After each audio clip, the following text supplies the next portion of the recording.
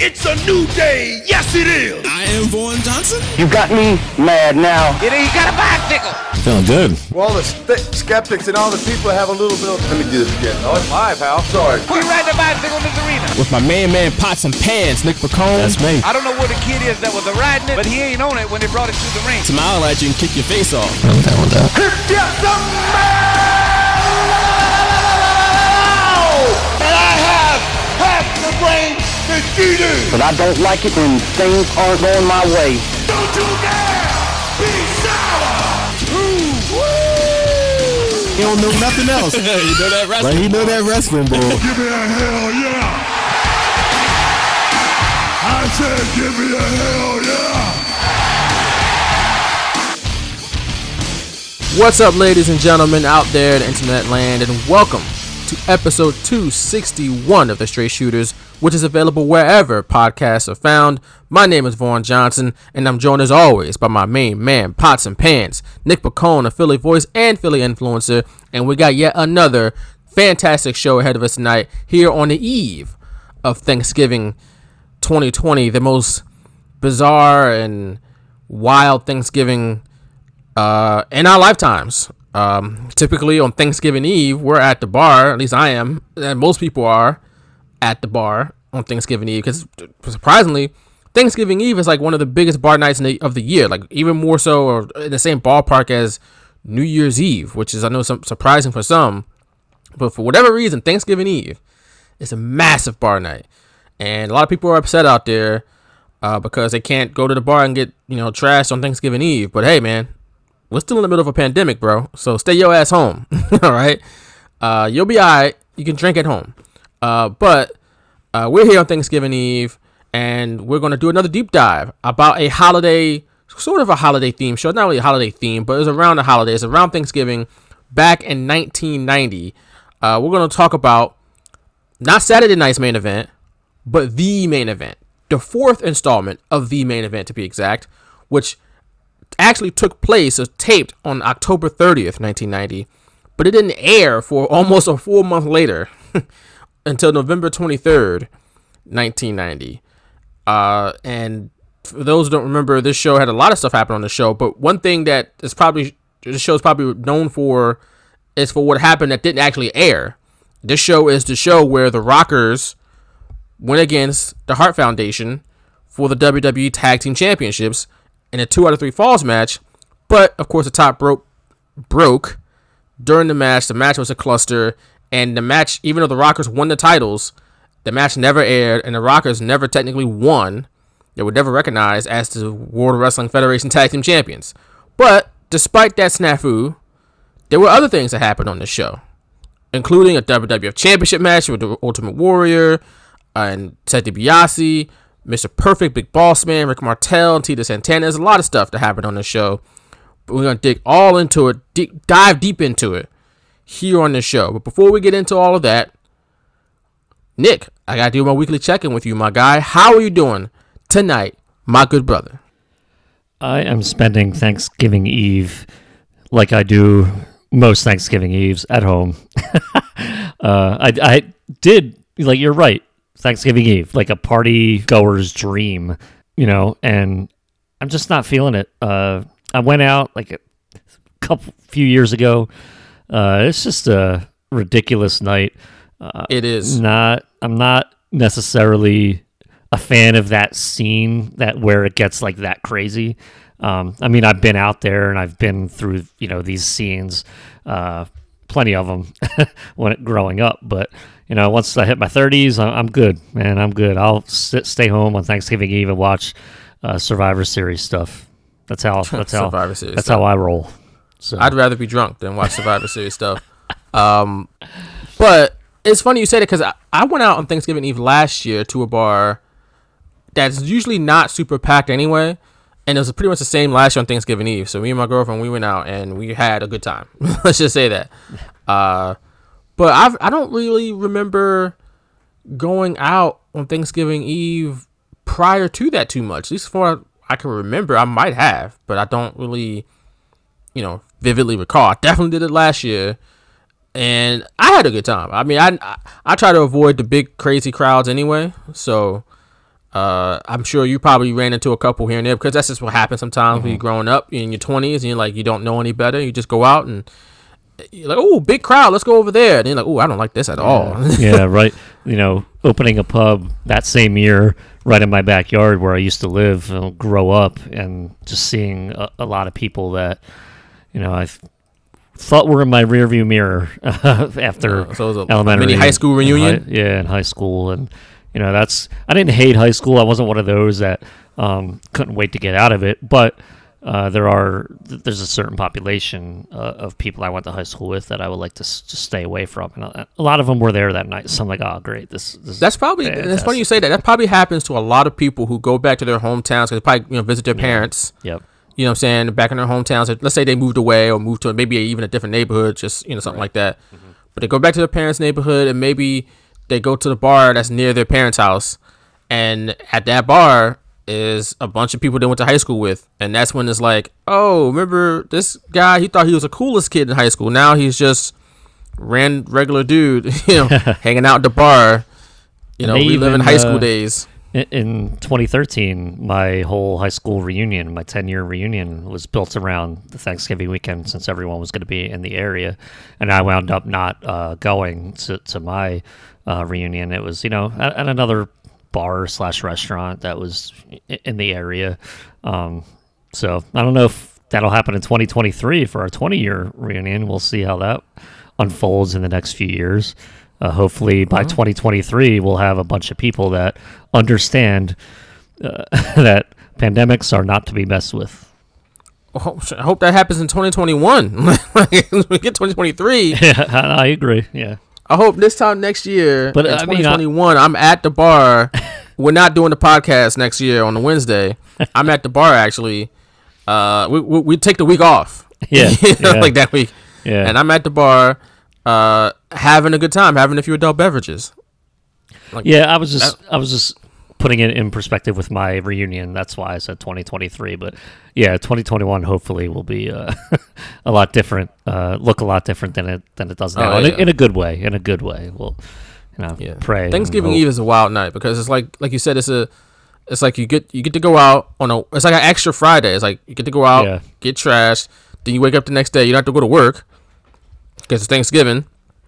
And then you still get, you can go out on Friday, you go out on Saturday, and then you got Black Friday, which people, I'm sure, oh man, I don't know how these stores are going to do Black Friday this year with with COVID, and I'm sure people are still going to go to these stores and be trying to trample people for TVs and stuff like that. Of course. But it's just wild. An American tradition. It's not exact. We've seen videos elsewhere, not just in America, but I think I've only seen them in the States. Yeah. For those that are unfamiliar, if you're not from the States, we do have international listeners. Our Thanksgiving's coming up this week. It's coming up tomorrow, actually, as we record this Wednesday night. I know Canada Thanksgiving is like October, but yeah. Some people look more forward to the day after Thanksgiving so they can spend all their money on TVs and couches or whatever. Yeah. And people go to department stores like Walmart or Target or whatever, and they were out there. Some people are out there, and cause some stores have the Thanksgiving night sale. They open up Thanksgiving night. Forget Black Friday; it's Black Thursday. So they eat dinner and wait in line at a department store at 7-8 o'clock at night, and it's like, wow, you just can't be with your family at all.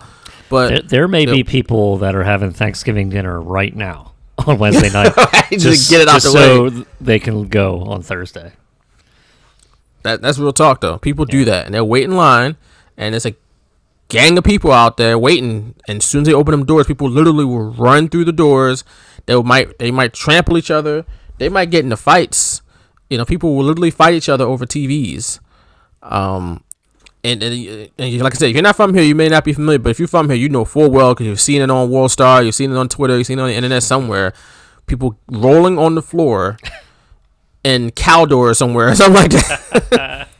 I don't know if Caldor even exists, but you know what I'm saying. Some Best Buy or whatever department store, BJ's or whatever. I don't know. Rolling on the floor.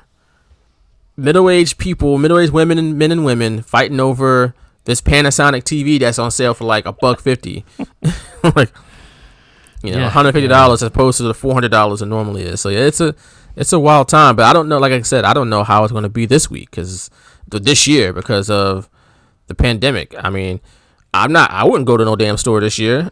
Like, nah, I'm not going to no store. I'm in the gift card business this year.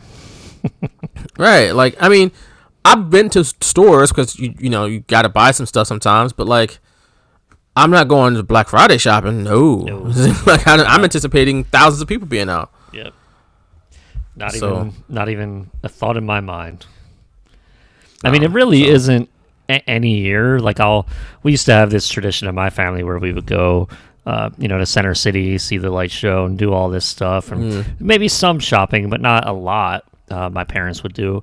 They wouldn't like finish their shopping that day. They would maybe start it if they haven't started already. But that was kind of like a family tradition that we had. And as me and my sister got older, we didn't really want to do that anymore. My sister started to do it with her kids, so they can't really do it this year. And but I mean, that's kind of like what we did. That was our tradition, and you don't really see that anymore because now it's all about those deals. It's all about these videos we've seen for years. That right. Even though Cyber Monday is a reminder, thing, like, yeah, it's a reminder to me. I made a good choice staying away from that type of stuff. Cyber Monday is a thing. Like, you can just do a lot of this stuff online. So good. So that's what we would suggest. Do your shopping online this year. The deals are just as good. Yeah, you might not get it instantly, and it might take a little longer because of the pandemic, but you'll get it eventually. But for everybody out there who celebrating Thanksgiving, do it safely. Hopefully you're not around a bunch of people. I know a lot of people traveled this year, got on planes and trains and all that. Good luck to you, bro. Like, honestly, yeah. Like, good luck, man. I hope I hope everything works out for everybody, and we don't see a massive spike 2 weeks from now. Well, which we've already seen a spike. It's already bad. Hopefully it's not worse in 2 weeks. If I could bet on that, I would, and I'm sure I would take the the over, whatever number that is. I'd be like over, but I don't think you'd win any money because I think that would be most people's bets. Yeah, break even. Right. I wanted to make a betting pun there because I'm still hurting from my Monday night parlay. I had 3 of 4 people score a touchdown in that Monday Night Football game. I was so close to winning $2,500, and damn, it just the Rams. That'd have been a nice little absolutely Christmas present. Yeah, exactly, exactly. So I already put my parlay down for the Cowboys Washington football team game tomorrow night. So I have another 4 that I'm going for. Hopefully it's an offensive game, but man, that was like one of those things where I wanted to cry. I feel you, bro. But $2,500. That's some gifts. Yeah, and that was only a $5 bet too. So. Oh wow! It came up $2,500 pretty much. Man. Yeah, man. So I'm still feeling that, and tomorrow. That's all I'm going to be thinking about. I'm going to be zoned in on the Dallas Washington game tomorrow. That's going to be my Thanksgiving, hopefully. Well, good luck to you, my friend. I appreciate that. I wish you luck. Hope you get that $2,500. I will post it if I do win, because I do post my winning bets here and there. But man, Monday night that's devastating. It was just as bad as watching Monday Night Raw. We ain't gonna talk about Monday Night Raw on this show. No, we're gonna talk about Survivor Series. Even though, did you watch Survivor Series? I mean, I'm sure you did. I did. Here and there, like as usual, it's kind of a habit. Just put it on, and I try and pay attention as much as I can. But I do stuff on the internet. I'm like running a website, so I try to pay attention as much as I can. So yeah, I watched it. It was all right. Yeah, exactly. It was all right. I mean, again, Survivor Series just has no juice. I had it on. I wasn't really fully paying full attention to it. Yeah. Whatever. It happened, and we'll move on, and we'll never watch it again. Exactly. No one's gonna watch the Undertaker ceremony again. By the way, maybe only for the pallbearer hologram, but that's it. No. It's just wild that it happened with no fans in the stands. Yeah. Obviously, it had to happen that way, but Yeah, and the fact that they just decided to do it now instead of just push it off, like until fans were there, that's kind of surprising. That might not be until like next June. I guess they were hell bent on 30 years. We can't do 30 and a half years. Like we can't do that. But I gotta make it a nice, marketable 30 years. Yeah. All right. Well, 30 years. Speaking of 30 years ago, yes. right around the time The Undertaker debuted in WWF, at least technically by the time it taped, it was before he debuted. By the time it aired, I think it was a little after. The day after. The day after. So there you go. The night after, yeah. I had this and the Survivor Series 1990 taped back to back on the same VHS. Oh. Yeah. Or like on your own VHS or like yeah. Okay. Yep. Got you. But we're talking about the main event. And I know you're like, what, the main event, like the show that they have on WWE Network today that nobody watches? No. The main event. By the way, that Retribution is on now. Oh. They're wrestling on main event. Oh my God. That is just 3 Unreal. hours of TV and then you can't get them on TV. That's embarrassing. Mm-hmm. I figured they would have a Survivor Series match. They didn't even have a Survivor Series match. Nope. What the hell? That is worse than what I thought it was going to be. Yeah, I thought it was going to be bad. I figured they would at least have a Survivor Series match, but whatever. We're talking about 1990. We're talking about the main event. They taped it October 30th, 1990, like I said earlier. It aired November 23rd. And, of course, like I said, the show is known for the tag title match that never was between the Hart Foundation and the Rockers.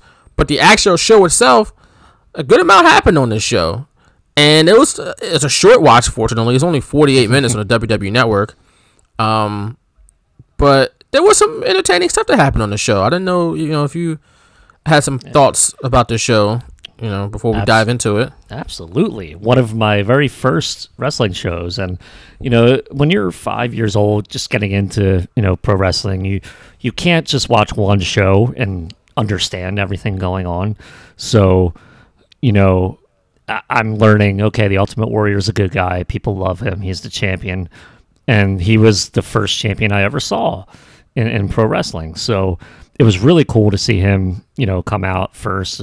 Ted DiBiase. And remember, like, Survivor Series 1990 was the first pay-per-view I watched live. So I saw WrestleMania 6, but that was after, like, months after. I was at SummerSlam 1990, so I didn't see that live, like, on TV. And as a kid, like, tried to remember as much as I can being there in person.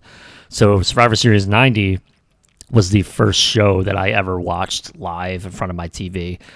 I'm not even sure my parents knew that, like, the main event was the next night. They showed it twice during the pay-per-view that, hey, tomorrow night on NBC, Ultimate Warrior defends the title against Ted DiBiase. So that's, they saw that, and thankfully they taped it after Survivor Series 90 on the same tape. So I watched it, like, ad nauseum. That was probably the tape I watched the most. That's why Survivor Series to me means a lot different than it does to you. Apparently, it's one of those things where, okay, Thanksgiving, it was Thanksgiving night that year, and then the day after, that Friday night, it was the main event, and those two shows are just, like, ingrained in my mind because it was, the beginning of my fandom. And so seeing, like, even the, Macho King appearance and Jake Roberts with that eye and everything about this show is so nostalgic to me, and I can't wait to dive into it. Well, you got sentimental reasons for liking exactly. Survivor Series. I just don't have those sentimental reasons whatsoever. But let's dive into the show. I always love the logo, by the way. Like, the classic logo was one of my favorites. No, that's probably the best part about Survivor Series to this day is the classic Survivor Series logo. You're 100% correct. That is a dope logo. And they should probably bring it back because the new one, I don't know. There's nothing for me. It's so plain. Like, they make the V's really long. Okay. What is it? Don't know why. Fangs or something, but there's no. I don't know.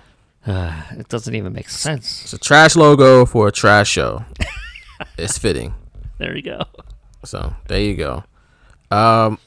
We start off the show, the main event, not Survivor Series, the main event, with an interview with Gene Okerlund and Ted DiBiase. Gene Okerlund is running down the dastardly deeds that Ted DiBiase has done over the years, and these including were the first. I'm sorry to interrupt you. These are the first time I'm seeing this too, like as a fan, and I was like, "Wow, Ted DiBiase really did that stuff." And these were things that happened like a year or two prior. Like they weren't just leading up to this show. Like they were showing highlights from like 2 or 3 years prior. So this was when DiBiase had first. Some of these was like from his debut, like when his vignettes, when he was debuting. Like I think when he kicked the kids out the pool. Yeah. That was when he was first becoming the $1 Million Man. I'm pretty sure. Wow. So I think because I remember they had the little.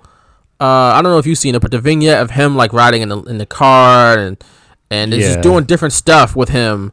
I'm pretty sure that's like right as he was debuting. That little vignette. It's a classic vignette of him doing like terrible things to people.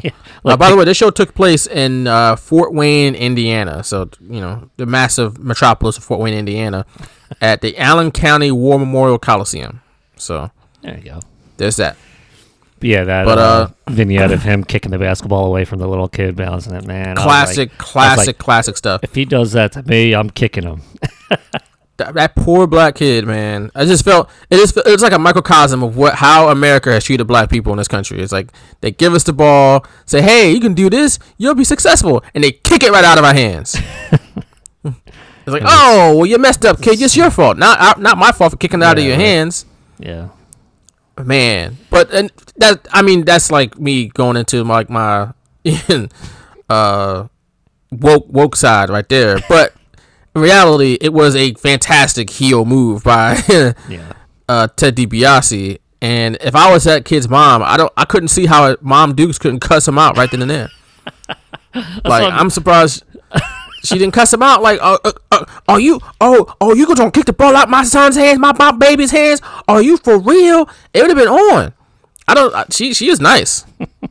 Was she even on there? Like I remember when they took him off the stage, they showed him walking off the stage. See, that's I'm pretty sure his mom was right there. I don't remember watching the whole vignette. Man, I'd seen it before, but it's been like so long that I watched the entire vignette because I think they're on YouTube even. Like I remember watching a lot of these and they're full vignette, but the first time I ever saw it was this show and when they were just showing like those clips. So classic stuff. That's what I remember the most. He made a person kiss his feet for money. Who one of those people turned out to be Rob Van Dam. It's like wild stuff. It's just like this is wild. Ted DiBiase was a great heel back in the day. He really was. He's kind of a heel today because his son and his ministry is involved in that welfare scandal in Mississippi, where there's embezzling money. In one of the poorest states in the union, they're taking money out of the welfare fund. How terrible is that? But probably why he wasn't at Survivor Series. Probably not. I mean, it was reported earlier this year, but still, just awful. I don't know if Ted DiBiase he probably did. I don't know, but it's really surrounding his son Brett DiBiase. Yeah. Just awful stuff. Come on, man. One of the poorest states in the damn union. They're gonna take money out of the welfare fund of people who actually need that money. That's a damn shame. I hope all those people are in jail right now. But I'm with you. But again, DiBiase, the $1 Million Man, is a character.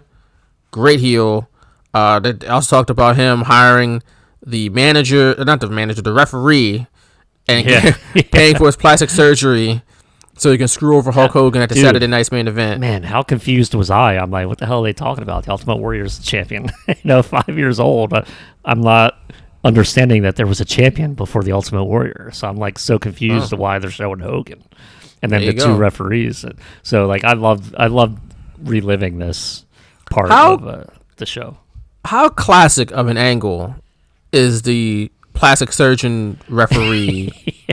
Like in reality, of course, it was Earl Hebner, because who was the other Hebner? Dave Hebner. He was there first. Dave Hebner. Yeah. And Earl came second. Mm-hmm. But so in reality, it's just they were twins. But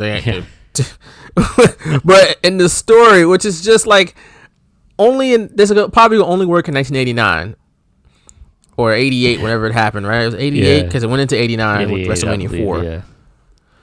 So no, 88, right? Damn, that was yeah, because that went into WrestleMania 4. Mm-hmm. So it's WrestleMania 5 was in 1989. Yeah, so yeah. February 88, around that time. That was like that big, the very first, the main event. How about that? Wow. I thought it was Saturday night's main event, but you're right. It was the main event. But how classic of an angle was that? Like, that could only work in the late 80s, I should say. Yeah. Because today, everybody would know that Hebner had a twin already. Like, they would have already seen this twin referee on the Independence or on another promotion somewhere.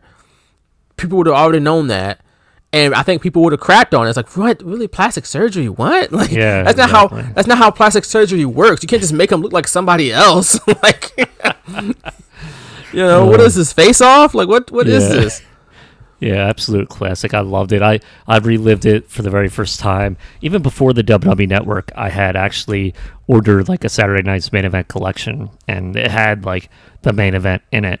From like a tape trader or whatever, and I remember that was one of the shows I watched first because I had heard about it, but I've never seen it, and that was before YouTube was real big. There weren't like shows on YouTube. There weren't even like clips of wrestling on YouTube that much.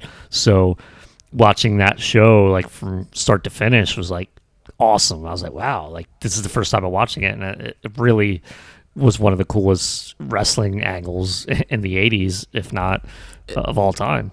It's a brilliant angle for that time period, at least. 'Cause I think today, I think it would get laughed at and mocked.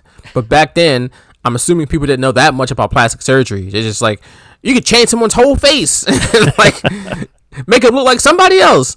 And of course, because it was the 80s and people didn't know that Dave Hebner had a twin, so it just worked perfectly. And of course, DiBiase would buy his way to the title. It was just fantastic stuff. And while Gene Okerlund was talking about it, you could just hear Ted DiBiase just laughing maniacally at all the stuff he did.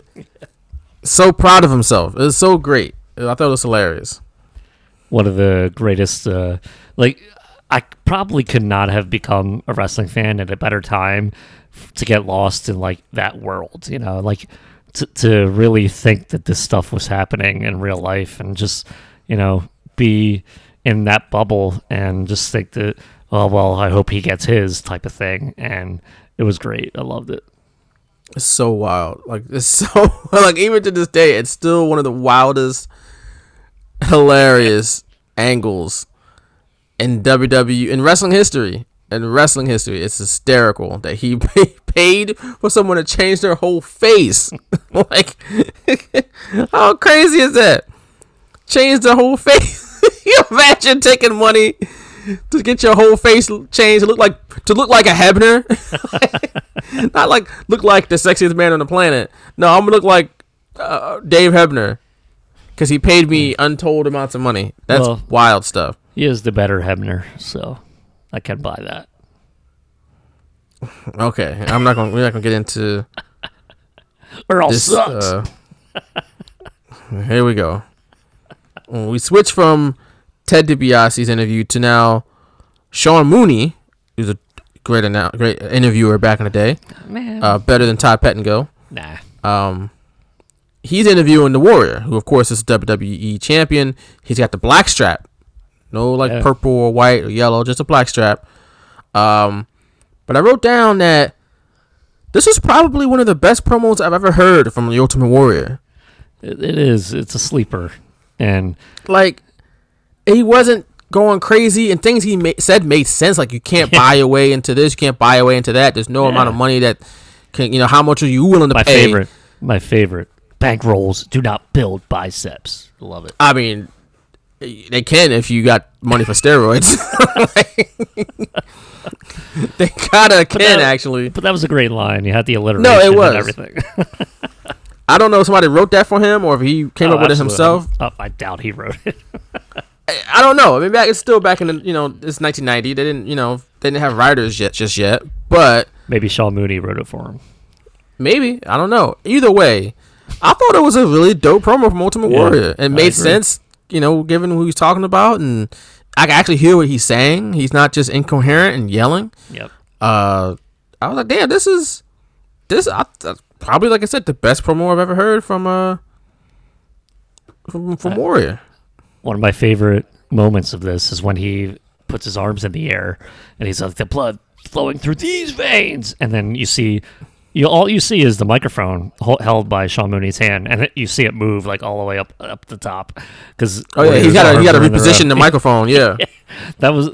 I paid attention more to that than the actual interview because I thought it was hilarious. I saw the microphone move like a million times, and Sean Mooney trying to do his best to be professional at that time because he was just moving it, and it just made me laugh. Sean Mooney was a beast, bro. He was nice. Yeah, he was good. He's professional, moving that microphone around real quick, and we didn't even miss a word of what the Warrior was saying. He did not. We didn't even miss a syllable of what he was saying. We got everything because Sean Mooney was moving that microphone around all fast. Man, look, he knew what he was doing. He knew exactly what he was doing. We cut to the actual show now in the arena, but then we see Vince McMahon and Roddy Piper, who are calling the action clearly in front of a green screen. They are not in the arena. Okay, they were not in the arena, at least calling this live. I could not tell. This aired after the fact, like I said earlier. So they were in, I guess, WWE's television studios in front of a green screen, pretending that they were actually in the arena.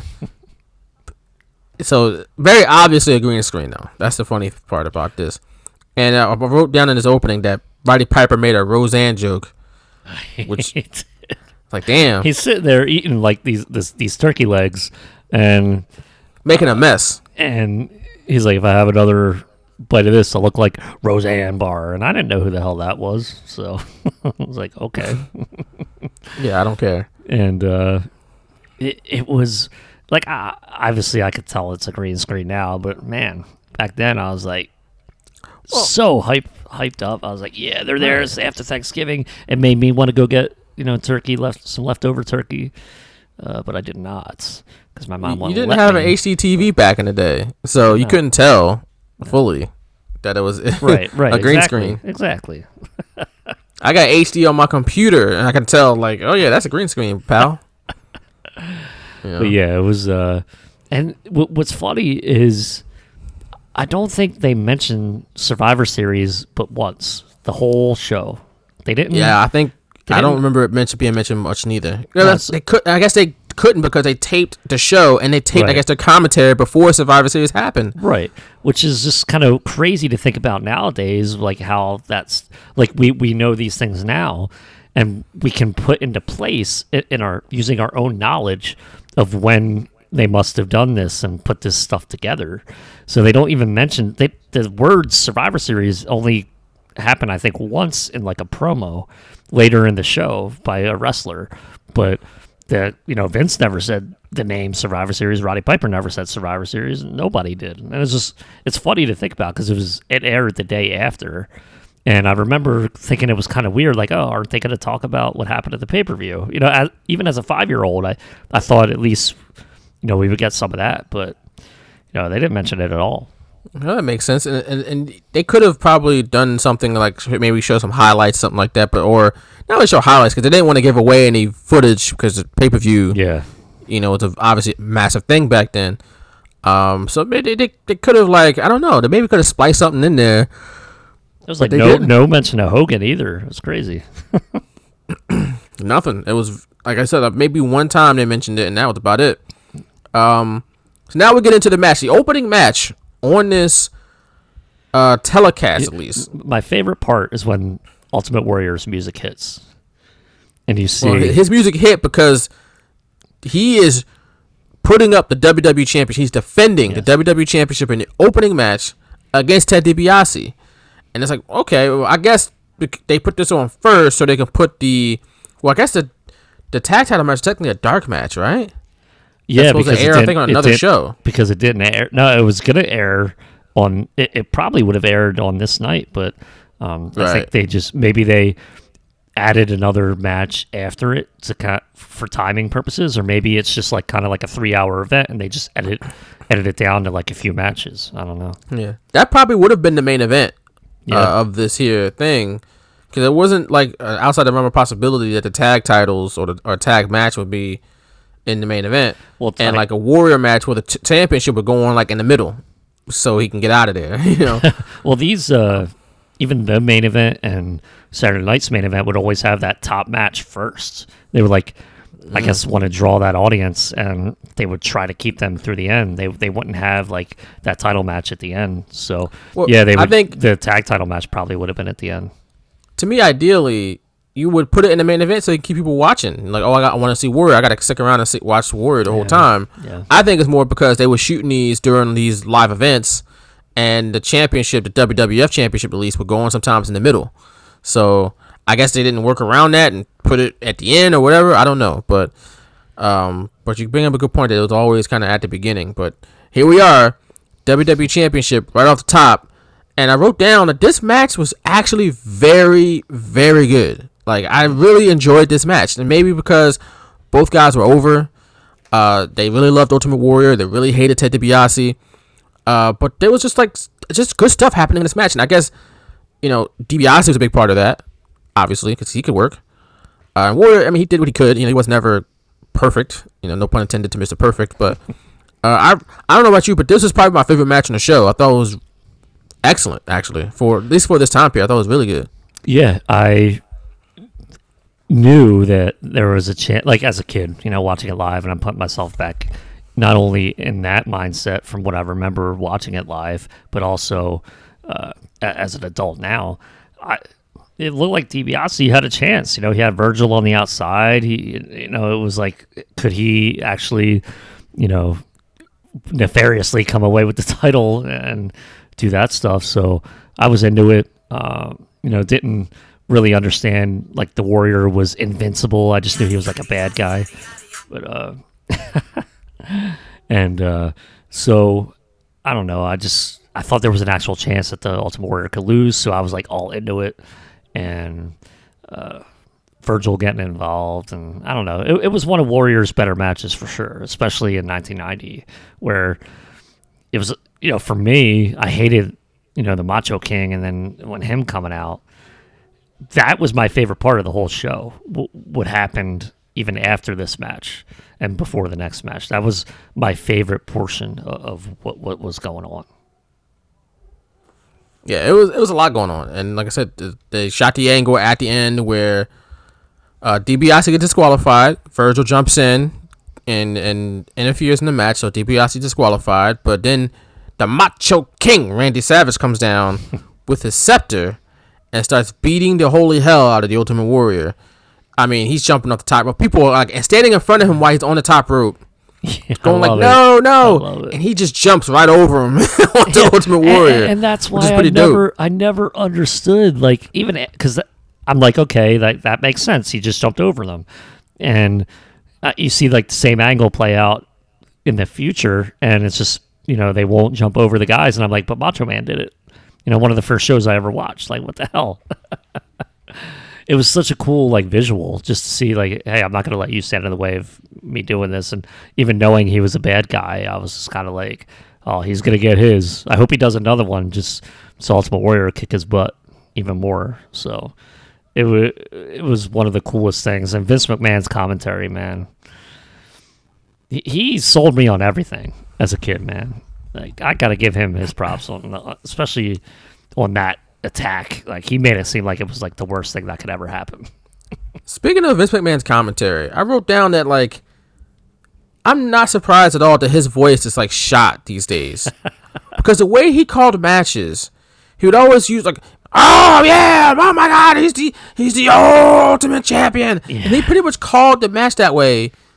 This match in particular, the whole time. Yeah, and that was like because he was just yelling the whole time and like really grating on his voice. Ah, yeah. And it's like, that takes a toll. Like, I can't even do that for like 2 minutes. I don't know how he did it for entire matches or entire shows damn near. He was turned up all the time. And it's like, you wonder why his voice is like, I mean, obviously he's older, so that's not going to help. But like, I don't think the way his announcing style helped either.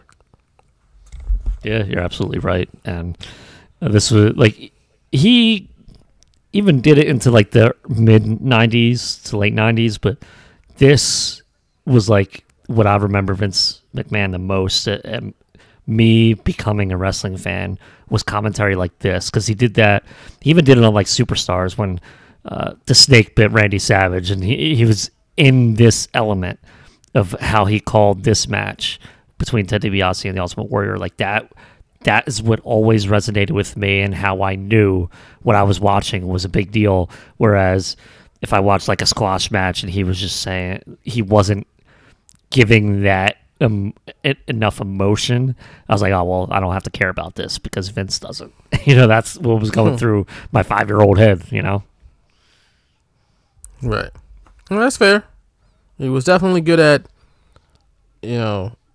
selling the major moments, and that's what he was doing on this show with this match right here, with Macho Man coming in. Even Sherry got a good choke in with the scepter. I was like, damn. Sherry was an animal, man. She didn't play any games, and of course, Warrior and Savage, they eventually had the WrestleMania match, the retirement match at WrestleMania 7 in early '91, obviously. So yeah, it was interesting to see it all playing out here in late October, and airing in late November. But like I said, I thought the match itself though, probably one of the better Warrior matches I've ever seen. So the promo and the match, this was like top-notch Warrior right here. I can't even hate. Yeah, and it was good. It was like on NBC. I think they said it started at 10 o'clock. So like on the East Coast, it was like 10 p.m. and getting that out of it. And I'm sure it was heavily edited. I even noticed, in the beginning, Ted DiBiase smiling at the Ultimate Warrior doing the money sign or whatever, and then the next shot they have is Ultimate Warrior on the completely opposite side of the ring, holding, like looking at the title or holding the title, and it was just like, I'm like, well, that was weird, but I'm gonna just forget that happened. I just thought the angles were funny and how heavily edited that portion was. So I'm sure like a lot of this match was edited, but hey. Maybe you're probably right about that. It came across great, and that's what matters. Yep. All I got is this. Like that's all I got. I was not there. I was a wee child back then. I wasn't even 2 years old yet. So you weren't critiquing. You didn't give this any stars, like 1 or 5 stars? Not yet. No, I wasn't handing out. I wasn't a mark just yet. Gotcha. Give it a couple more years. But. Two things I noticed from this match also. When Warrior had Virgil up for the press slam and Macho Man came down and hit him with the scepter, and he had to drop Virgil. He almost dropped Virgil right on his head. He did. He kicked him a little bit, but luckily Savage was in a position where he was able to get out of there. But yeah, I wondered about that too. I was like, man, like what the hell's the Warrior calamity. doing? Like, come on. Yeah. That was near calamity right there. And also, after they finally get Savage out of there, Warrior is really selling it hard, this beating. And he should, because, it's wrestling. But he's, it's very dramatic. Him trying really hard to get to his feet. Yeah. He finally gets to his feet. Like, he's a babyface. He's got to show that he's okay. He can't just lie there and be dead and get stretched out or something like that. He's got to stand up. But it takes him a while. And he finally gets to his feet. And he hoists up the belt because he's still the champion. And Vince goes, he's the ultimate champion. It's like, all right, okay. I love it. You're gonna take the belt off him in 2 months, bro. Like, it's all right. He lost at the Rumble, right? To Slaughter? He did. Yeah. But he's the ultimate champion. Oh, dude. I love it. He's about to be the ultimate loser. Well, that gave me goosebumps, man. Like him struggling to get it. It gave me goosebumps, man. At 5, maybe, but it didn't give you goosebumps today. I will admit though, the people popped when he made it to his feet. Like that was a big deal. The reason why he did it was for that pop. It made sense and it worked. I'm not gonna knock, the method to the madness, but it was pretty dramatic. And Vince, going all in with the ultimate champion. Oh my God, he's so fantastic. He's just he's the spirit of the WWF. I was like, all right, man. Like, look at that bulge. Oh my God. He was pretty much like a second away from saying that. Like just admiring his physique. Look at those traps. Look at those biceps. He's so vascular. That was the part they probably edited out. After the fact. Post production. Look at those veins, so veiny, vascular. Yeah, that took a weird turn. Let's move on to Nikolai Volkov and Sergeant Slaughter. Two people I actually had the pleasure of interviewing in person. Nikolai Volkov. I interviewed Volkov at WrestleMania 31 in 2015, and I guess it was later that year. And later 2015, I December. think. Yeah, the Army-Navy game, right? Right, yeah. Sergeant Slaughter was in town for the Army-Navy game. He was in town for the Army-Navy game. Then he went to actually, this was the show. WWE had a show in Philly. It was Raw in Philly. And it's funny because the WWE Championship just changed hands on Raw last week. And the last time that happened was in Philly in 2015 when Roman Reigns beat Sheamus for the title. Mm-hmm. So that show, Sergeant Slaughter was here, I guess, ahead of time to promote the show. And he was at the Army-Navy game and, like, you know, because he's Sergeant Slaughter. He was at the festivities for that. I saw him at Xfinity Live. I think you saw him down there too, right? Yep. So he's at Xfinity Live, and, you know, I took a picture with him with the WWE champ. He had a replica WWE title for some reason with him, and I took a picture. I still got that picture on my Facebook somewhere. Yeah, I as well. Yep. And then the next day, that was a Saturday, I believe. Yeah. Because then the next day, he was at the Eagles game. That's and right. There was a classic picture of him with putting Vinny Curry in the Cobra Clutch. And I remember I got a hold of that picture. I'm not sure if it was an AP photo or it was an Enquirer photo. I remember putting the photo up on our Twitter, on Philly.com's Twitter, and saying that Vinny Curry was now questionable because of he got put in the camel clutch for the game. That's probably one of your best tweets ever. I was super proud of that. Please believe me. He's now questionable. That's classic. Yeah, I gotta find that tweet because it was really funny. And then of course Monday was Raw. You know, when Roman Reigns we were at that as well. Yep, it was a busy weekend, bro. Yeah, it really was. Real busy weekend. Whew. So yeah, so Saturday, Sunday, and then Monday. I'm gonna look for that tweet right now. It was from 2015. I found it. David, my guy David Mialetti, from the Enquirer, took this picture, and Vinny's got his tongue out in the photo. He's stupid. But I put Eagles Vinny Curry as doubtful after being put in the Cobra Clutch by Sergeant Slaughter. Period. So did it through Sprout Social. Sprout Social. Yeah, what a time. What a time. That made sure I put his David Mioletti's handle on there. You did, yes. Just pulled it up. It's at Philly Sport on Twitter, in case you guys want to go check it out. It's hilarious. Yeah, that was all me. That was definitely all me. Apparently, I just looked on Twitter. Booker T is trending because an artist, I guess a Latin artist, named one of their songs Booker T on the album. Interesting. So that's kind of funny. Yeah. Oh, Bad Bunny. That's not just any artist. It's Bad Bunny. It's like the biggest artist. I didn't know it was Bad Bunny. I just saw that it was Spanish. I didn't know who it was. But Bad Bunny has a song on his album called Booker T. So we'll see how that goes. I'm sure it'll be interesting. Back to the main event. Sergeant Slaughter. He was a nice guy back in 2015, but he was a Iraqi sympathizer here in 1990. Right, he's not about America at this point, and he cut the promo talking about how soft America was. He came out, and Volkov is waving the flag. He's all about America, and Sergeant Slaughter says, "You know what? Oh, you want to wave your flag, huh? Well, eat this!" Pow! Punched him in the back of the head and started hitting him with this little weapon he had, and he was beating the hell out of Volkov, like it was just like merciless, just clobbering him with this weapon he had. And until, that went on until Jim Duggan came out with a 2x4 and Slaughter ran off before Duggan can get to him. So there was that.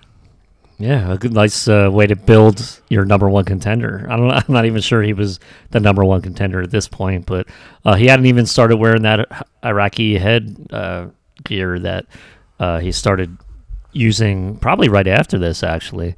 Because if I remember correctly, and when we did the deep dive in the SummerSlam 90, that was really, I think, when Sergeant Slaughter came back as that heel but he wasn't like fully an Iraqi sympathizer yet. He was just like anti-America. And then as the months went on, like at the Survivor Series 90, he painted his face and everything had the Iraqi flag and all that. And that's when like it was really, he was the Iraqi sympathizer, Sergeant Slaughter. So this being filmed about a year prior, that was a year prior. I meant a month prior. It was funny to see, like, one night was that, and then the next night he wasn't like that same guy. It was just weird, and it's weird like how it progressed to January to when he actually won the title. So it was just weird. Sergeant Slaughter was always weird to me. Why was it always weird as a kid? Like, nah. Oh, okay. He's cool now. Like, maybe. He's cool now. Maybe. He called me a maggot at WrestleMania 30 in 2014, and I was like so proud. I was like, wow. Because this is when, and I think I said this before in the podcast, but like, I don't really remember it happening at WrestleMania 29, but WrestleMania 30, they would just, for whatever reason, WWE's PR would just bring a legend through and like shake people's hands. I don't know why. And that year it was Sergeant Slaughter, and I was like, oh, nice to meet you. He's like, Eddie's maggot. I was like, all right, thank you, sir. And sat down. And the next year, of course, was Bob Backlund. And that's when I got the great photo with me and Bob Backlund in the press box at WrestleMania and him with the missing tooth and all that. So I got a lot of history with Sergeant Slaughter for some reason. Yeah. Damn it! Not happy with your NFL picks or fantasy lineup? Luckily, we have you covered. Follow Fox Sports The Gambler for its Sunday service. This is what we needed. Our sports wagering wizard, Mark Drumheller, fantasy guru, Tony Jigsaw Cotillo, and Eagles insider, Victor Williams, serve up a Sunday feast. That's what you do, TP. Of winning players, picks, and everything you need to start your work week off on the right foot. Always tune into Fox Sports The Gambler on the iHeartRadio app or 102.5 FM. Moving on, though, to the next match here at the main event. Mr. Perfect versus the Big Boss Man from Cobb County, Georgia. And the whole angle, apparently, to this match was that Bobby Heenan, who was Mr. Perfect's manager at this point, apparently made fun of Big Boss Man's mom.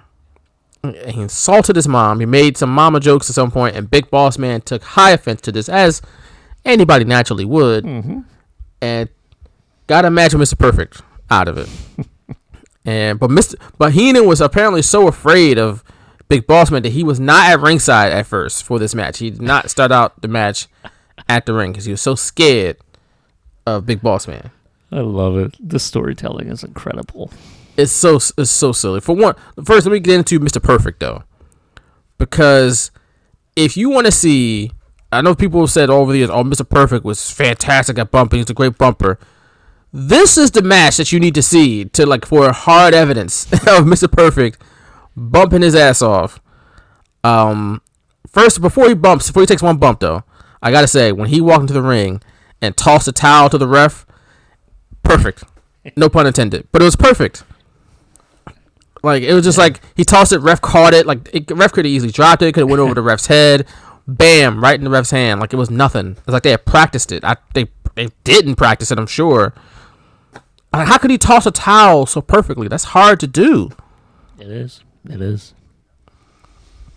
And I wrote down that Marks would have loved Mr. Perfect today. He wouldn't have been a heel for 2 months. Right.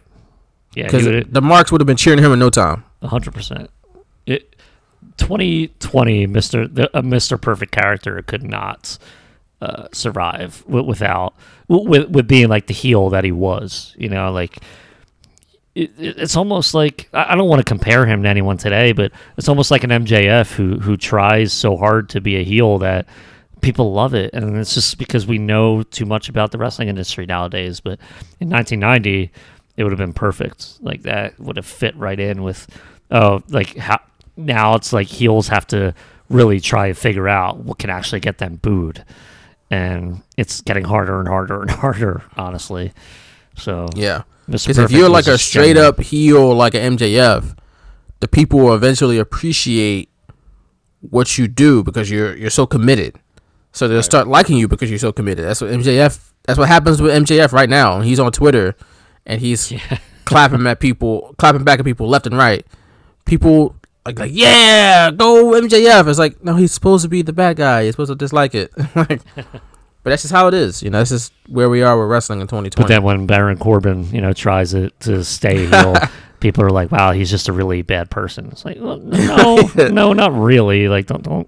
They take it too far. They're like, oh, how could he say that? It's like, relax. Like, because there are people in the wrestling industry that do want to be in character more than just on TV. They want to like their social media to be in character, and sometimes they go too far. Sometimes they're a completely different character. But Baron Corbin, like I like him because he's also one of those that he tries the part, and he just doesn't get the respect because I guess people just like MJF more because of where he coming up in the indies. I guess I don't know. No, but also MJF is really good at what he does. Corbin. That's why people appreciate it because he's really good at it. Corbin cracks me up too, but in a different way, and it should just be the same, but it's not. He's better on Twitter than he is on TV because on TV WWE. Well, they hamstring everybody. Yeah, exactly. So, but Mr. Perfect though would be a heel for like 5 minutes in 2020 before people started cheering him. Who I don't think would be a babyface in 2020 is Big Boss Man though, because who's gonna root for the police in 2020? Who's gonna root for the Pope? I mean, I'm sure some people out there would, those Blue Lives Matter people, but for people like me, he ain't gonna be no babyface with me. For mama jokes, I mean, you're gonna have to do a little more to get me to get behind you because you're just mad about mama jokes. Sorry. Right. Maybe your mama is ugly. We don't know that. We've never seen her. Maybe you're telling the truth. But no, I don't think Big Boss Man would be a widely celebrated and widely like appreciated babyface because he's a cop. Yeah, like he's a CO. So think back to 1992 when they introduced Nails and everything, and how Nails kept saying, he was abused by the Boss Man, and they never honestly address that. They're just like, oh, he's just lying. Like, why don't you be like, no, come up with like a backstory and be like, Nails is lying. This is what happened. I didn't, treat him badly in jail. And he's just angry. He's just trying to get revenge because I put him away for a good reason. They never tried to explain that. All they did was Nails came out, said, Boss Man abused me in jail, and now I'm getting him back. He brutalized me. I'm a good guy. Yeah. Like, okay, well, then I might want to root for Nails because a cop shouldn't, do that stuff. So what the hell? Right. And they never, unless I completely missed it, but in 1992, that would be hard for me to do. They just never kind of explained that. No, Boss Man's a good cop, not a bad cop. One of the good ones. One of the good apples. Yeah. I guess we were just supposed to buy it, but no, it's wrestling. You explain. People didn't know police brutality existed, and they still don't deny. They still deny it. Some of them, but people didn't wake up to that fact until this year. Honestly, until George Floyd, unfortunately, a lot of people out there who didn't necessarily deny it, but they just ignored it for a long time. Yeah, and especially in the early 90s into 92, we're talking Rodney King year 92, and people still was like, whatever. But it woke some people up this year, but there's still a lot of people out there who are like, oh, you just obey the law, you'll be fine. I was like, okay, buddy. Yeah, exactly. So, okay, pal. The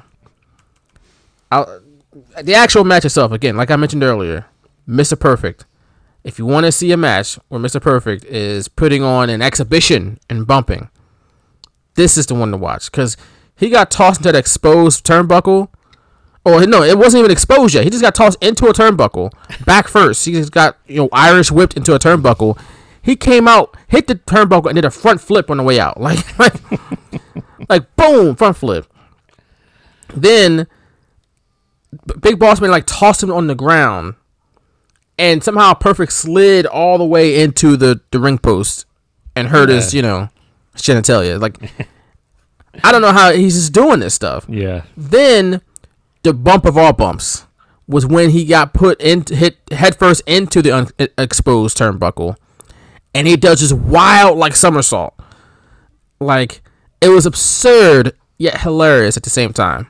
Isn't that and I remember, didn't you use a GIF for a tweet? I was just getting ready to say it. That was the GIF I used a couple years ago, and the tweet actually went like kind of viral, low-key viral. Pat myself in the back. It did, but it was about like, I think it was the Celtics and the Wizards in the playoffs, something like that. And somebody got into a shoving match, and I put like, "Oh, this person, this is how they fell when they got shoved or whatever." Yeah, it was, they flopped or something.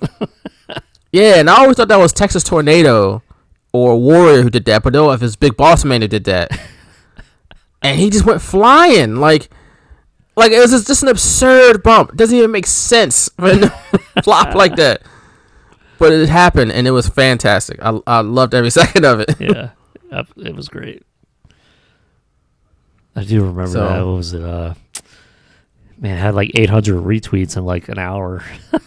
Yeah, it was wild. Like I remember that. I don't remember the exact numbers, but it definitely picked up some steam pretty quick. So it's a second tweet of mine we're talking about on the show. A lot of great wrestling related viral tweets that we have that we can even relate it to pro sports or even politics or something. That's great. Oh yeah, That's wrestling is great for pretty much anything. You can put it to anything. Especially this era. This era, I think, has a lot more meme capabilities than current day. So, I would agree with that. It does seem like there's more moments that stood out. Yeah. Than today. I mean, obviously today, it is what it is, but yeah, a lot of more giftable, memorable, because some stuff was just so absurd and so ridiculous. Like that bump from Perfect was just ridiculous. I mean, come on. It's just stupid, but funny at the same time. Also funny was Bobby Heenan, who finally comes to ringside after Bossman has been tossed into the exposed turnbuckle by Mr. Perfect. He's out there. Now he's giving his moral support for Mr. Perfect. Perfect has the perfect plex. Big Boss Man kicks out of it.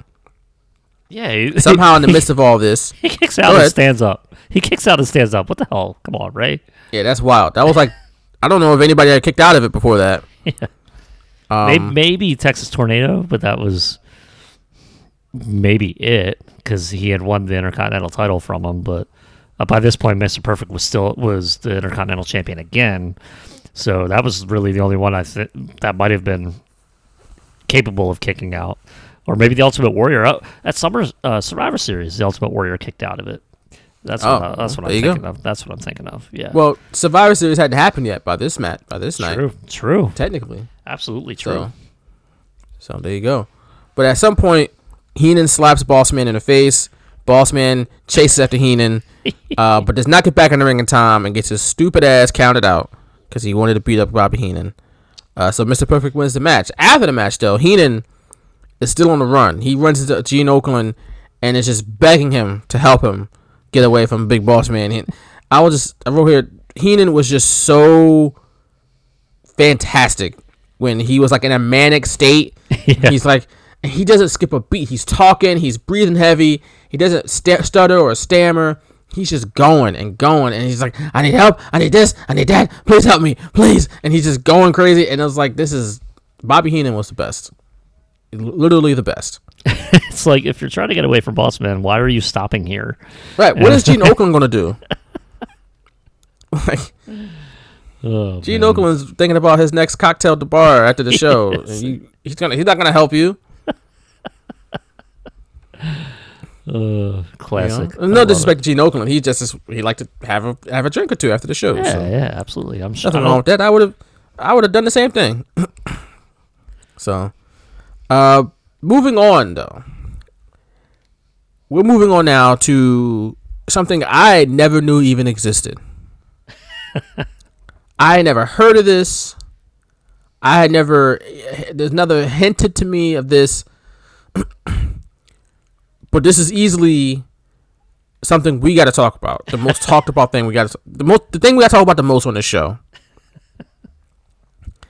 is the blowaway diet plan featuring Playboy Buddy Rose, who I didn't even know was in WWF in 1990. Yeah, I don't even remember seeing him like in action. But in the middle of this show, out of just complete left field, there's like a faux infomercial with Playboy Buddy Rose where he is very portly. Let's just say that. He's a big man. I don't remember him being that big in AWA, but here he was, and he was pretty big. Belly was hanging out. And he's in underwear, tighty whities, for this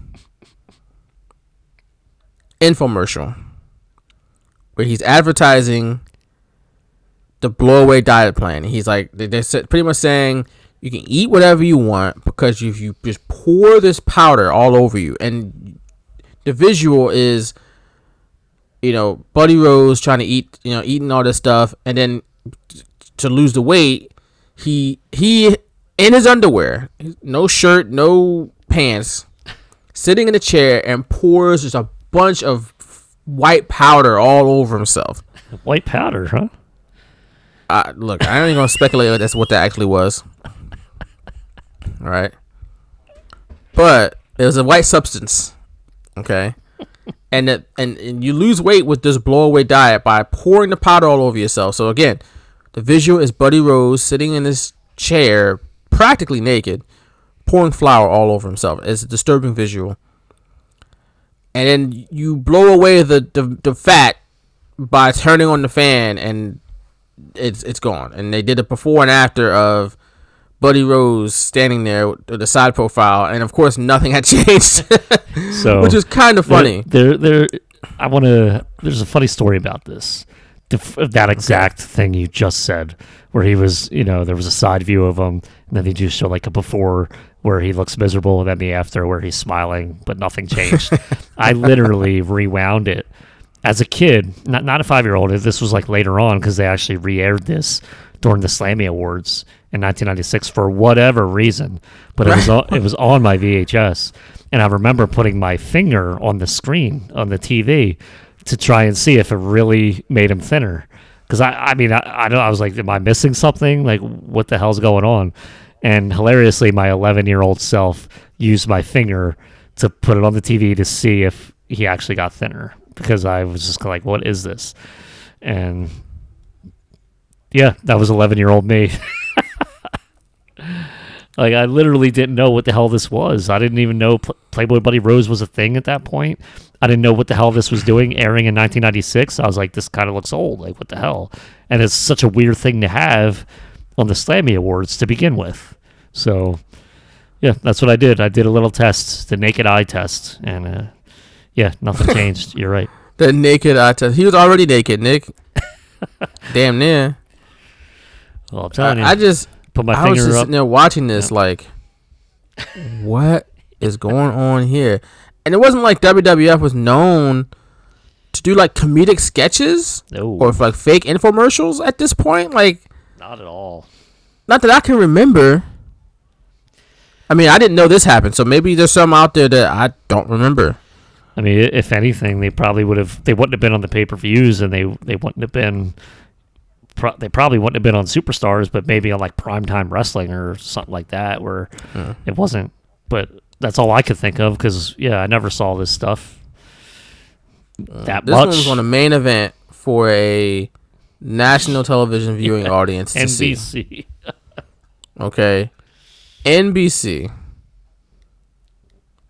I was just... I don't know. And then they... astonished. The visual of him when they show, like, talk about your butt, and he's bent over. Yeah, that's really good. With you can see he's tidy whities on, bro. He's measuring it. Oh my god! I'm just glad there wasn't any stains back there. Yeah. I mean, if there was, I'm sure they gave him a new pair, but Oh man, I'm sure they were very stocked and ready for anything. rest in peace to Buddy Rose. He passed away in 2009, unfortunately, but this was bizarre. It was, and you had like the infomercial type thing you talked about where they had the phone number, and it was like 1-500 LAR DASS. So it was like, wait, Lord ass. Lord ass? Like, Oh, wait, this is my WWF in 1990, and Right. they have ass on the screen? Like, what? That was their way of getting around it. Yeah. And they have like the Visa and MasterCard logos, but they changed the first letter of each, so it was Misa and Vastercard. Wow. So they did everything they could to get away with this. It was just a really awkward. Apparently, he had re-signed with WWE at that time, and apparently he was wrestling on like shows, but I don't remember him wrestling at all, honestly. So I do not. I had no recollection that he was in WWF at this point. I knew he was in AWA in the 80s, but how did this slip through the cracks of like the internet? I've never even heard of this. And like I've never seen it. I've never heard of the Blowaway Diet starring Playboy Buddy Rose. So when this came up with you watching it for this podcast, when it came up, like, what did you do? Did you have to like gather yourself and rewatch it, or I've watched it twice. It's weird because I did watch it twice, just to make sure. I was like, all right, for one, what is this? For two, did they say Buddy Rose? Like, is that Playboy Buddy Rose?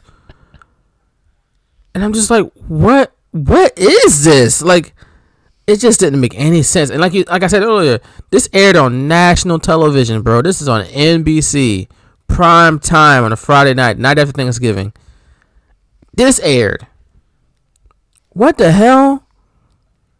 I didn't get it. Yeah. Buddy Rose, he tried his best to make this funny, I guess, and make this memorable thing, but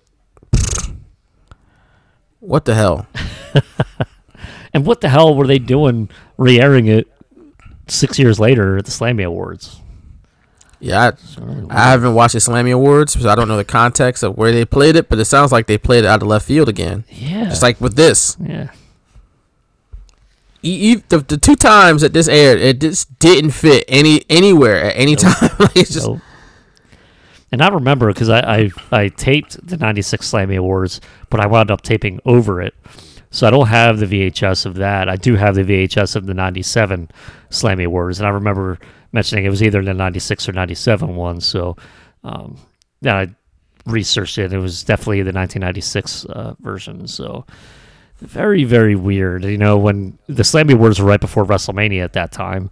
So it was like Shawn Michaels and Bret Hart ready for an Iron Man match. Here's a Playboy Buddy Rose blow away diet vignette. So weird. This very serious, never before seen match. You know, you're gonna get you ready for that by showing you Buddy Rose and his tidy whities. Ahmed Johnson was the new sensation of the squared circle that year. Here's Buddy Rose, sensation. blow away diet. Yeah. Right, he's covered in flour. Oh, it's flour. Okay. Look, again, not gonna speculate on what else that could have been. I'm going with flour or powder. I don't know. Not booger sugar though. We're not putting that out there. Okay. So yeah, that was that made me stop. Like it was just like, excuse me, what? It was Buddy Rose, put some clothes on, please. It was like just even thinking back to my early days of watching wrestling, and I don't even remember that.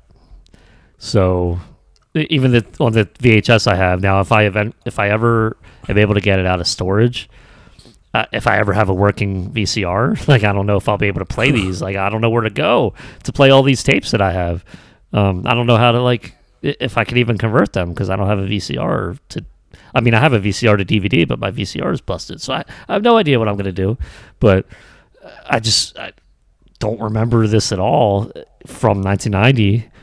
And when it came up, it was I kind of laughed at it.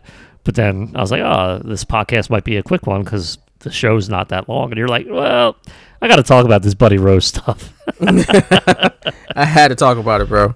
It was so, that's what made it so weird. It was just like out of nowhere. And why? It wasn't like they were even promoting a product. Literally, like 1-500 lard ass, you got to call that? What the hell, man? I don't even remember the number. I was just like typing up my thoughts. I pulled it up, so I was just typing up my thoughts as this is wrapping. I'm like, I can't believe what I just watched. What? I don't get it. I do not know. He might have been a good announcer, like a good heel announcer, but I don't know, bro. I got nothing. I'm assuming he was a heel. I don't know. What? Based off this, I honestly couldn't tell you. Like, that's true. That's true. Straight up dumbfounded. I'm still just shocked that I've never even heard of this. Not on like a podcast. No one's tweeted about it. You know how people tweet clips of stuff that happened in the past and be like, "What was this? Do y'all remember this?" Not once have I seen this, or heard of it. It's just this slipped through the cracks. This is like a hidden gem right here. The Playboy Buddy Rose Blow Away Diet Plan. If you haven't seen it, it's on the WWE Network right now. You can look it up. The main event, the fourth main event, is on Saturday Night's is under the Saturday Night's Main Event section on WWE Network. November 23rd, 1990. Almost 30 years to the day. It does have its own. It does have its own. Like timeline. Jump to. So oh my just god, scroll down if you're on timestamp. iPad. Yeah, it has its own thing. Right after Bobby Heenan begging Gene Okerlund to do something. Right, and they didn't transition to it. Just cut right to it. Yeah. There was no lead in. Here's Playboy Buddy Rose. I'm gonna show you how to lose weight. Nothing. It just went straight into it. And it's just I just wonder if they went to a commercial after the Heenan Okerlund thing, and when they finally came back, that was the first thing they aired. That'd be wild. That was the case, right? You come back from am I watching the same show? Is this still the main event? What is this? This is bizarre by 1990 standards. Yeah. This, people probably was confused that was the case. They came back. It's what? Yeah. Did somebody change the channel? What channel is this now? What is this? What is it? What infomercial? What is this one of those infomercial channels now? Yeah. I was confused as hell, man. And I'm sure I would assume people were confused back in 1990 as well. But we got to move on because we could talk about this for way too long. Deep dive into the Buddy Rose blow away diet. Man, it's just too much. All right, now let's transition out of Buddy Rose's butt and into the main event. Thank goodness. Thank goodness, right? Our main event is Strike Force. This is the Strike Force. Where is Bobby? Where's Brian? I said Bobby. Where's Brian Isley when we need him? Right? Maybe because he's black and he's bald. I thought of Bobby Lashley. I don't know. Those bald black brothers. We all look alike. Well, not we all. I'm not bald. Far from it. But no, this is Brian Isley is far from it. Right. No, I got plenty of hair on my head. Too much. But this is Brian Isley. This is the match. If you ask Brian Isley what match he's looking forward to the most, this would have been it. Forget Warrior DiBiase. Looking forward to Tito Santana and Rick Martel, baby. I wonder. Strike Force. I wonder at Brian Isley's school, which side was the Rick Martel side and what side was the Tito Santana side. He was on the Tito Santana side. I wonder if it was they didn't have sides for this, bro. They didn't care. This wasn't the Warrior versus Hogan or anything like that. No way. I hate to break it to you, Brian, but that wasn't the case. I didn't even know these guys were tag team partners at the time when I saw this. the model. Rick Martel was always the model to me, like that.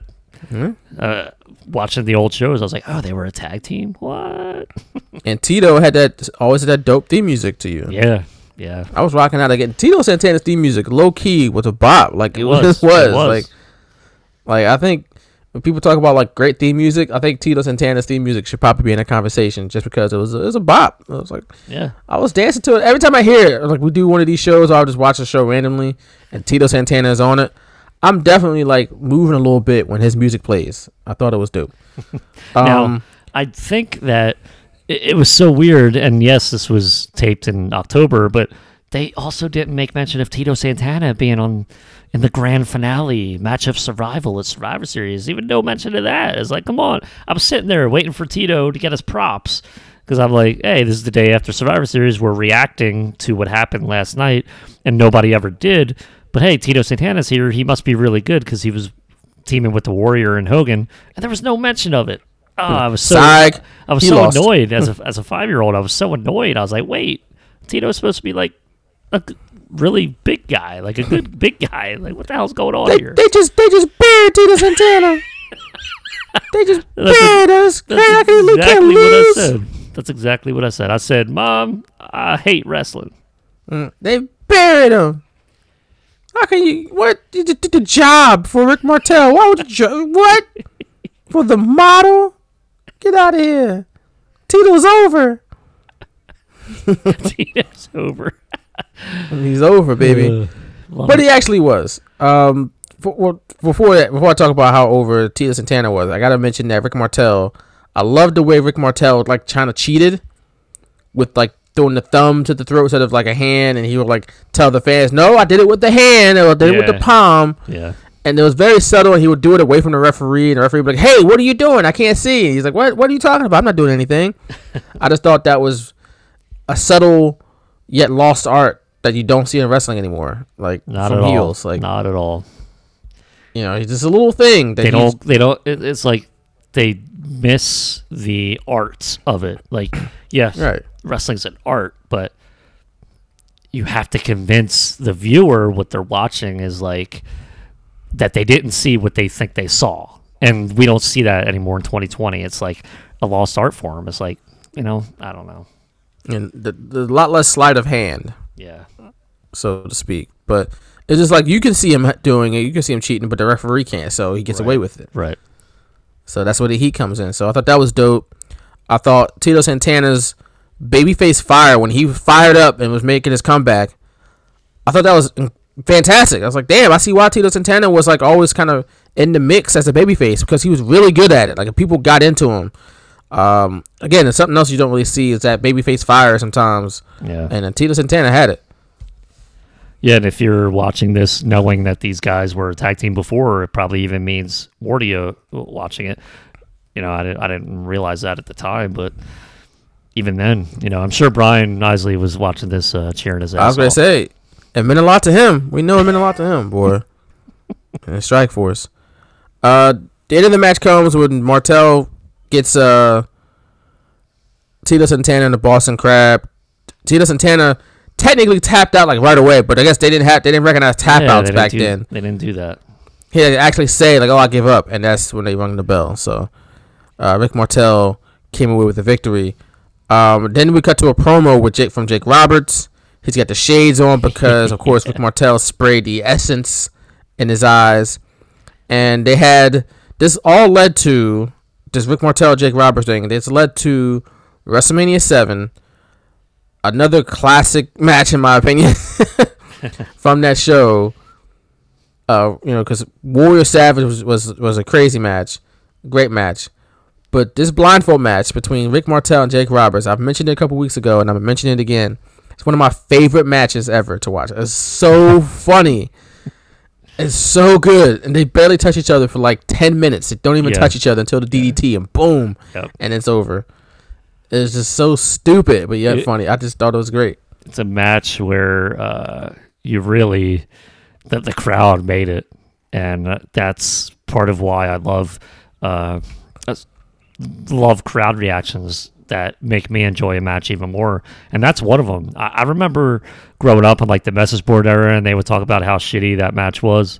But I don't know why. You watch it now, and you're just like, man, the crowd does everything. And if I could just not even remember the fact that I saw Jake Roberts' hand through the mask right in the very beginning when he was like adjusting it, and you could see like his hand through the mask, I would have fallen for every single thing, like, just like that, like I was supposed to. But look, I didn't. So for one, every time they got near each other, the people came alive.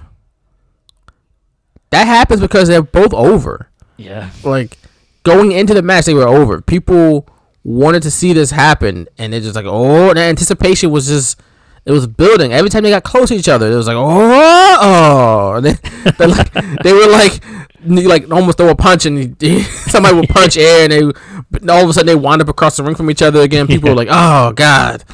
They were that close. Yeah. I thought that match was brilliant. I don't know why.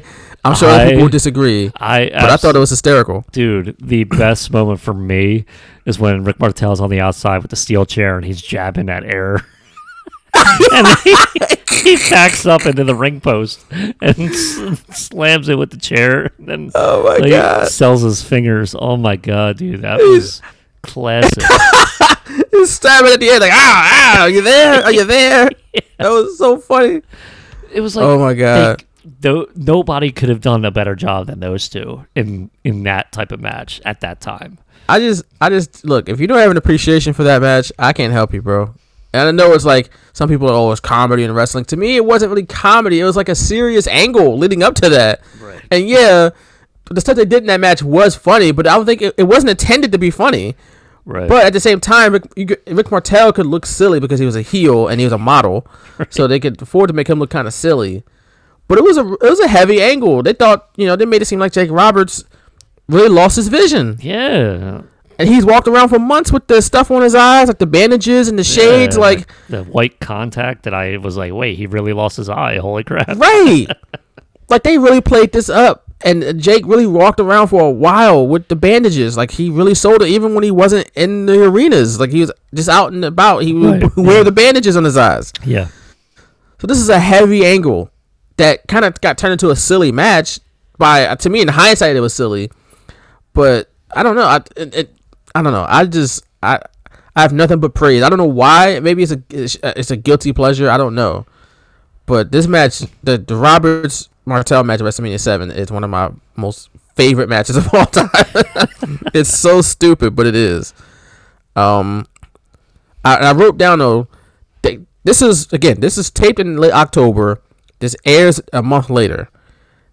And I wrote, like, if this was 2020, this match would not have made it to WrestleMania. Like, they would have had this match at Clash of Champions or TLC in no time. Like, and it would have been the same exact, it would have been a blindfold match. It would have been the same exact match, same exact stipulation. But it would have been at, I don't know, Survivor Series or whatever. Like, it would have been somewhere in the fall, but it wouldn't have been at WrestleMania. So I just thought that was an interesting thought I had about this whole angle. Yeah, you're right. We end the show with a promo from Ultimate Warrior. So we're ending the show just how we began it. Or I guess we began it with Ted DiBiase, but we're ending with Ultimate Warrior, and he's cutting a kind of a quiet, emotional promo, and of course, eventually he gets up and explodes. But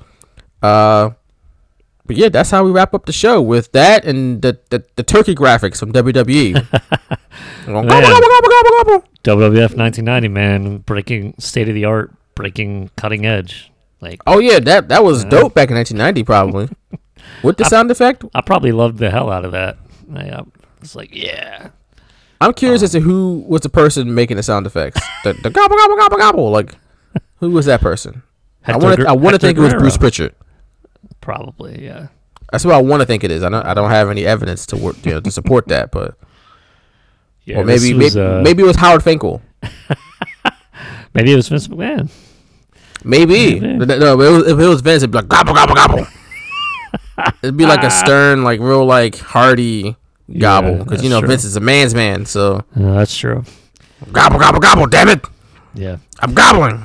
I'm God telling damn you, it! man. Oh, gobble, gobble, gobble. I'm telling you, this Warrior promo really made me want to see him kick Macho King's butt. So I was looking forward to that match. I thought it was going to happen at the Rumble, and then like it didn't. But then it finally happened at Mania. But no titles were on the line, so I think they did a really good job at building that whole feud.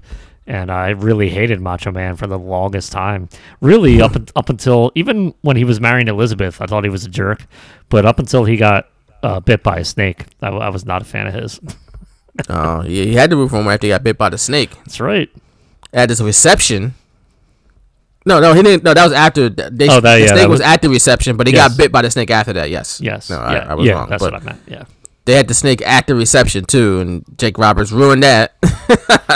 Yeah. And then he had the snake bite him. You ever hear the story about Jake Roberts telling like to walking through the snake bite with Randy Savage? Yes, I did. I actually a few days ago I was reading that. For those who don't know, they get the word that they're going to do the snake bite to Randy Savage, and apparently Randy pulled Jake aside before the show. It's like, oh, I don't know about this snake. I don't know what are you going to do about this snake or something like that. Like he's paranoid about the snake bite, which is, understandable. Yeah, I would. But the snake had been devenomized, so it couldn't really do any harm to him besides bite him. And Randy Savage apparently was like, I want the snake to bite you first. He told Jake to have the snake bite him first. He's like, Jake was like, no, I'm not gonna do that. Like hell you're not. He's like, if it don't bite you, I'm gonna beat your ass right now. Like, he tried to beat him up if he didn't make that snake bite him first, so he can, be assured that the snake wouldn't kill him. I guess he didn't trust Jake not to pull some funny business, I guess. Yeah, right. And I don't want this guy to kill me now. Right.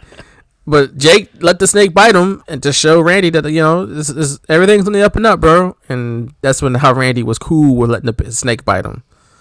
But it was angry, paranoid Randy Savage sounds like the scariest thing I've ever heard in my life. And I'm telling you, man, like we said, with good reason, because you watch that back. That snake was not coming off his arm, even with Jake Roberts trying his hardest to get that snake off his arm, and it was not coming. You got multiple people telling you, hey, the snake is devenomized. Like, you don't have to worry about it. Yeah. I think you can kind of, you don't have to force Jake to make the snake bite him first. I think that's a step too far, bro. Like, maybe you can trust the multiple people who told you, yo, the snake is devenomized, you have to worry about it. Like, 'cause I don't think they would just have a poisonous snake hanging out in the locker room or with Jake. Like, I think that would be a bad idea. Somebody might die, so... Well... Hey, Macho Man was just, making sure everything was in line. Right, for that night. Like the goat he is. You might have got a different snake. The other snake might have been devenomized, but this one might be poisonous. Like, no, this is the same one, bro. Exactly. We didn't get a new snake. Oh, man. So, yeah. That's that story. And that's the main event from October/November 1990. It is crazy that they would tape it that far in advance, and no internet, they did that stuff, and just nuts that looking at how they did stuff, from how they do it now. So much has changed, and I love watching these back. It's been 30 years, so that's crazy. Yeah, a lot has changed. Whew. Yeah, that's true. The show aired 2 days ago, 30 years ago, 2 days ago. We're recording this November 25th. It aired originally November 23rd, 1990. So, and it was taped over 30 years ago, technically now. So, absolutely crazy. And I was living in South Philly at that time. I had a nice little row home. I didn't move to Jersey until I was 6 years old. So, I remember so much about that house even before I moved. And watching a lot of wrestling in that house before we moved, and this was one of those shows, and it was awesome. I just love reliving stuff like this. Well, it's always fun to do it with you, buddy. And we'll do it again at some point. Yeah, some more deep dives. If you want us to do a deep dive of your requests, feel free to head over to patreon.com/shootersradio, and we will fulfill said requests. So if you got a wrestling event, or some other type of wrestling-related content, maybe Vader on Boy Meets World, or King Kong Bundy on Married with Children, or whatever the case may be, hit us up, patreon.com/shootersradio, and we will fulfill your requests. But Nick, take us out with some other plugs, please, as we wrap up episode 261. You can follow us at Shooters Radio on Twitter. Follow me at Nick Pacone on Twitter. And you can follow us on Facebook at facebook.com/Shooters Radio. And you can catch this podcast at phillyvoice.com. And my sports and this podcast, Philly Sports, I should say, and a lot of other cool stuff with Fox Sports The Gambler, the Daily Ticket podcast, and all that at phillyinfluencer.com. I am at Vaughn M. Johnson on Twitter. If you don't find me there, you probably won't find me out here in these streets too much, but only when I have to, you know. You can find my writing on PhiladelphiaEagles.com. Got a big story coming out in a couple weeks, I guess. I'll just say it's about, I'll say what it's about. It's about the 25th anniversary of our win over the Cowboys at Veterans Stadium. I'm sure you recall, Nick, that when we stopped Emmitt Smith twice on 4th down, and Merrill Reese goes, he did it again, or we stopped him again, or something like that. So I'm writing a story, a little feature on that, because it was a big win back in 1995. I was not watching the Eagles back then. How about that? So the first year of the Ray Rhodes era. What's that? I was not watching the Eagles back then. How about that? You were watching. I know what you was watching in 95. The stupid Survivor Series that was on Sunday instead of Thanksgiving Eve. The jerks. Yeah, I'm sure you watched Radford and whoever else is in that show. Yeah, Skip and the 1, 2, 3 kid heel turn and all that. Yeah. Oh yeah. Great. 95 Survivor Series. Bret Hart and Diesel. Awesome. We should probably deep dive on that soon. The wild card match. That was fantastic. I feel like we've talked about that show for whatever reason multiple times over the years. But never deep dive or did a deep dive on it. We did not. So maybe it's time. I don't know. We'll see. But that's for another time. But for this time, it's time to wrap it up for episode 261 of The Straight Shooters. For Nick Pacone, I am Vaughn Johnson. Thanks for listening to this week's episode, and we'll catch y'all again next week. And happy Thanksgiving to everybody out there in the internet land. Gobble, gobble, gobble.